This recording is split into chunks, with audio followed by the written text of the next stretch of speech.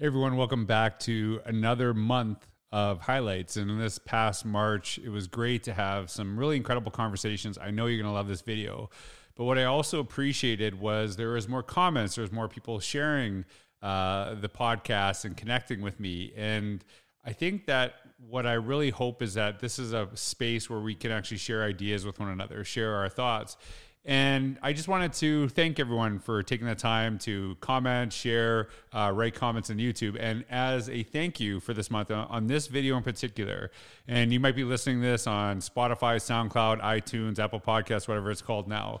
But on YouTube specifically, for anyone that likes the video and just writes a comment about what's one thing that they've taken away from it, one idea that they've taken away from one of my many guests this past March, what you're going to get is you're going to get your choice of a signed copy of either Innovate Inside the Box or The Innovator's Mindset. And just as a little thank you for participating. So make sure that you give this a like, write a comment, and highlight one of the things that you learned from the many great ideas that were shared by my guests this past month. I hope you enjoy the March highlights. Thanks for taking the time to watch. Have a wonderful day.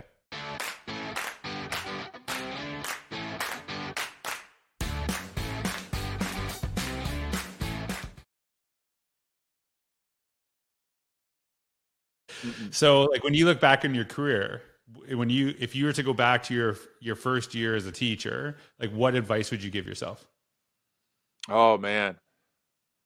Well, it's interesting. One of the things that I really thought was great and I wanted to be early on, I wanted to be the cool teacher. I wanted to be the cool, the popular teacher. I was a good teacher. I was. I consider myself to be, even looking back, I was a quality teacher. But one of the things I would definitely tell myself back is don't worry about being the cool teacher. Stop it. Stop it. Just let your actions speak for themselves, and don't worry about that. And plus, here's the thing. The second you become a teacher, your cool points go out the window. You're an adult. Stop it. You're an adult. You're a grown up. It doesn't matter. You're a teacher. I don't care how young you look. You're now a teacher. You are goofy. And even I was teaching pre-K to third grade. I was teaching little kids. You're still an adult. Stop it. I think I would have grown. I would have allowed myself to grow so much more instructionally, relationship-wise, and everything if I didn't worry about that. It took me a while to get over that. It took me a while to get over that. On the budget thing, like trying to apply leadership to the things we're managing, like it just kept coming up all the time. Like, I want to try this. Do we have money for that? And so often it's like, well, not really. Like, or gosh, we're going to have to either ask the PTA or try for a grant. And that just didn't seem to be an effective way to like live out your priorities. So one year we created a small line item and just shifted funds around. So obviously we reprioritized the budget, but it gave us a modest line item for innovation. And the mindset change that allowed us to do. So then as teachers are coming up to me, the answer was, it was a completely different conversation. Like, oh, we could tap into this, or, oh, with either like part of the building allocation or your grade level or department allocation, pairing that, if it's a priority for us and for you, pairing that with our innovation budget, we might be able to do X, Y, or Z. And it just opened up so many different things. And it actually grew. Here's the next iteration. Since that book, what we did to that, George, is I was noticing that a lot of people tapped into that, but not everyone, because some people are just high flying, cruising, or don't have the time, or don't feel comfortable asking, whatever the barrier. So then we started this, like, it's called a grant, but it tapped into that budget, like one sentence grant. Give me a sentence with what you want to do for kids. And, obviously it'll connect to like what our vision and who we are, but we will like mobilize it and we will try to fund it and work with you. So that was a way to like break down the walls to the budget, because a lot of school budgets are kind of mysterious, I think, to teachers. They're not super transparent, and they're just something that's there. But the response to that, like the first year we had several requests. The year after, it was just like people asking for really incredible, impactful stuff. And if I'm being like super reflective on it, a lot of what they asked for might have been stuff that I might have tried to hope to talk people into or say, hey, we should pay attention to it. But they know, like they just sometimes just need the support and the access. So that's the story behind the story. So for people listening, and I'm putting you on the spot here, give me an example of like what a one sentence proposal was. Like, what would that look like? Oh, sure. I mean, it could range from you gotta say a sentence. What is it? Oh, yeah. Someone. This is why I'm asking this. Somebody listening to this and they're like, I want to do that in my school. Yeah. I need that.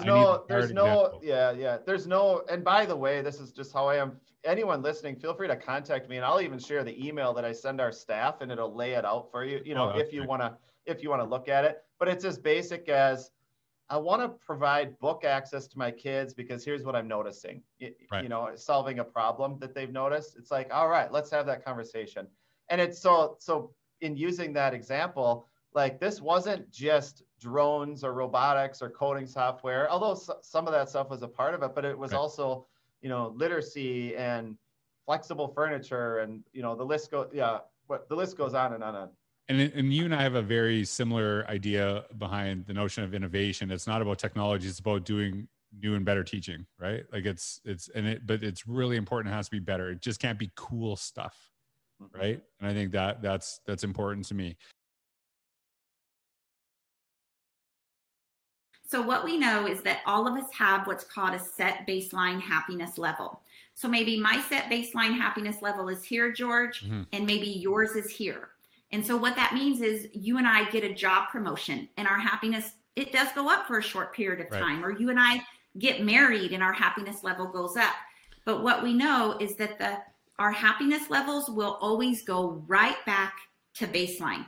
You can go shopping, you can get a new home, you can get a new car, you can get married. Your happiness level goes up for a very short period of time, and it always goes back to baseline. Now, the brain research is really strong for the opposite. It says, guess what? You can endure really hard things in your life. Trauma, illness, COVID, loss, all of these things. And that for most human beings, our brain will reset after a period of time to default. Regardless of our genetics, regardless of our external circumstances, you and I all have the ability to increase our happiness levels by up to 40%. And that 40% encompasses three things: your actions, your behaviors, and your thoughts. So I would like to give you a happiness habit that is going to help you raise your 40%, and it has to do exactly with your thoughts. Are you ready? Go for it. I want to know what this is. Okay, so the average human being has about 70,000 thoughts a day. Okay. The average human being, about 80% of those thoughts are negative, which means when you and I put our head down on the pillow at night, we both had about 56,000 negative thoughts. Yeah, with my co-authors, TJ and Joe, we wrote this book because we felt that it's important not only for us to recruit positive people onto our teams and hire them, recruit talented people who are going to make a difference, but they've got to stay. They've got to come. We can't. The turnover is unbelievable in education in some areas. So we've got to create these cultures. We've got to transform cultures so people are knocking the door down to get in, not knocking it down to get out. And so, and then at this time, with this pandemic, there's so much talk around a mass exodus of teachers, after this whole thing is over. So there are key strategies in this book on what we can do in our cultures. What are some strategies we can use to support teachers and other staff, to support administrators? We often talk about teacher support, but administrators need that support as well, because as you said, if we take care of them, if I'm a district level administrator and I take care of my principals, my APs, my administrators, they're going to take care of their teachers. Those teachers are going to take care of the children. So we've got to make sure that we're building systems that offer that support, but also that give them opportunities for growth. That means we've got to have those honest and authentic conversations. those difficult ones about change. We talked about change earlier. Change is important. Moving them into that zone where we know an only way for you to improve your community as an administrator is for you to improve yourself. Because the principal or the administrator's most important job is to help teachers improve their practice, right? We build relationships and connections because we want you to improve your practice, because then you impact children in the positive way. That doesn't happen if we train, we hire people, we have them for a couple years, they leave and go make some other school better. We've got to find a way to support these teachers and administrators, finding ways to highlight them, giving them building capacity, giving them opportunities to grow as leaders, giving them responsibilities, not just mundane, roles, but give them opportunities where they can grow, not just go through a situation, but grow through a situation. Allow them to struggle, and learn. So I think this book is going to be big, as you say, very timely, 100%. And not just in schools, but in many organizations. It's a struggle to retain high quality, talented employees. So we have to begin to focus on not only how do we recruit them, how do we retain them and hold on to them so the organization flourishes. Okay, so I gotta ask you this, because as I'm listening to you, I think this is really important. So the one answer, and I just want your thoughts on this, because I have a very strong opinion. When someone says to me, I'll say like, "Hey, how's your principal?" Right? And if they say this answer, it's a red flag for me. It's like, "Oh, they're really nice. They let me do whatever I want to do." I'm like, that's not good. That to me is not good, right? And okay, so I'm not crazy here. And one thing that you said that really is important to me is that we build relationships so we can help people improve, right?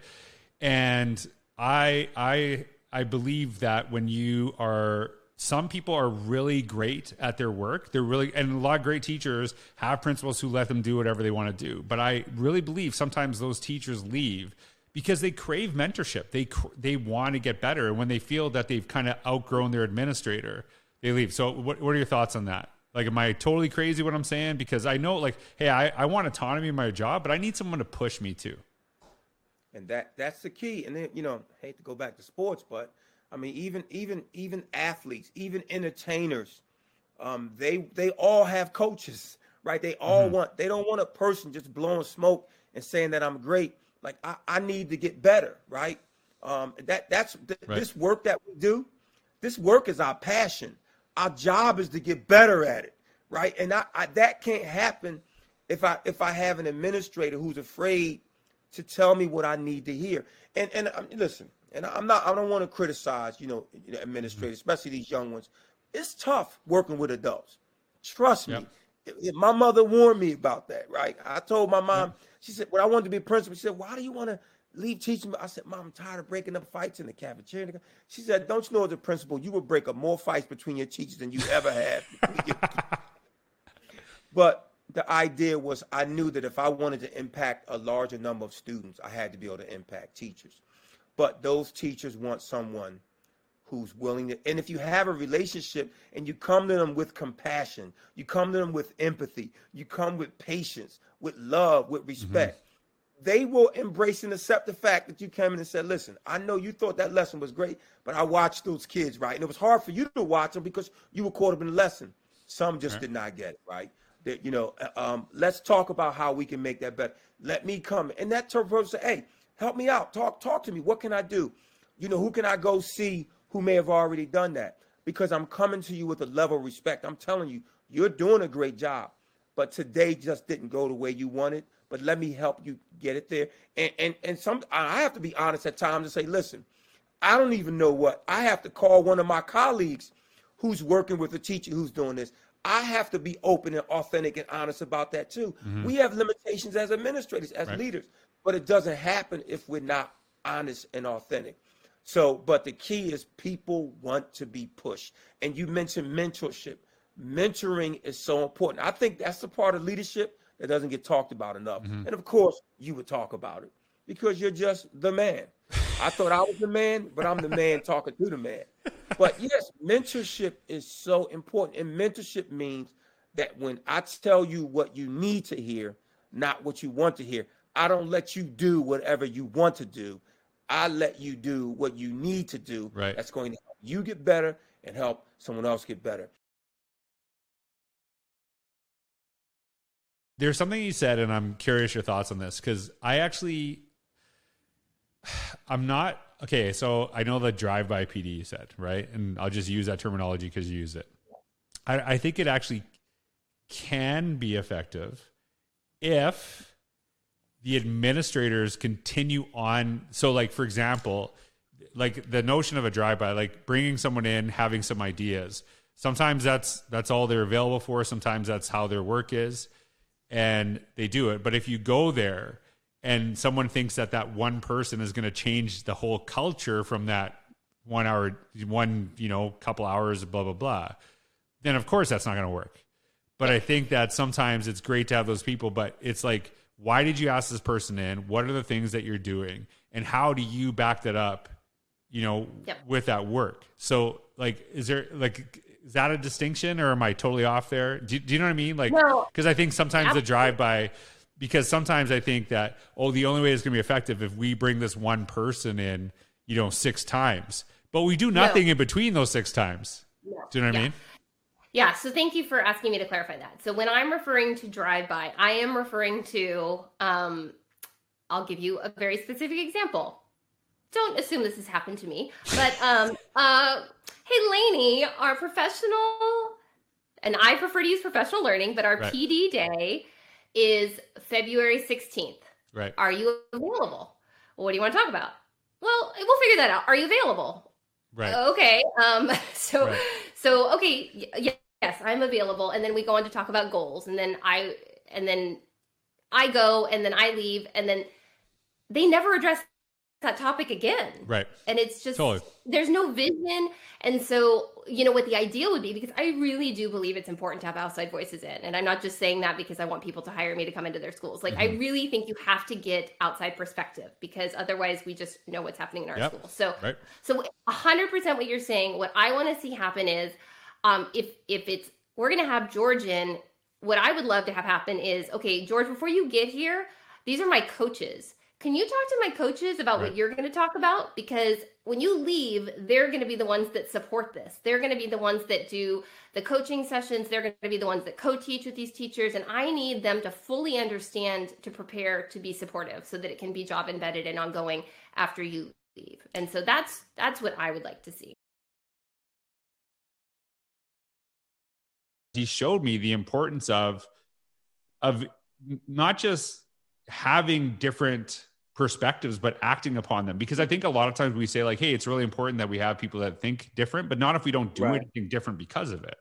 Right. Correct. And like, I'm sure that's, in your career, as you're talking, how has that benefited you to like bring in those different perspectives, different voices, and actually act? Like, how has that actually helped you in your work? It's helped me immensely. As you know, in school turnaround, and that's been pretty much the last 12 years of my career has been in school turnaround and turnaround underperforming schools and failing schools. And what I've learned so much in that piece in school turnaround, that it takes the village to move the needle, to move student achievement. And when you get people in the room and hear the diversity of thought processes and all that, it creates a level of synergy that, they can't be denied. And what comes of that is an actionable item process or framework that moves the needle for everyone in that building, and also in the district as well too. So I've learned that. Also, the second thing that I've learned, that if you're the smartest one in the room, it doesn't work, and that you have to surround yourself with people. And that's the thing about a good sign of intelligence and success, and a recipe is for success, is when you put other people around you that are equally just as smart as you, or smarter, that can help bring these things to life.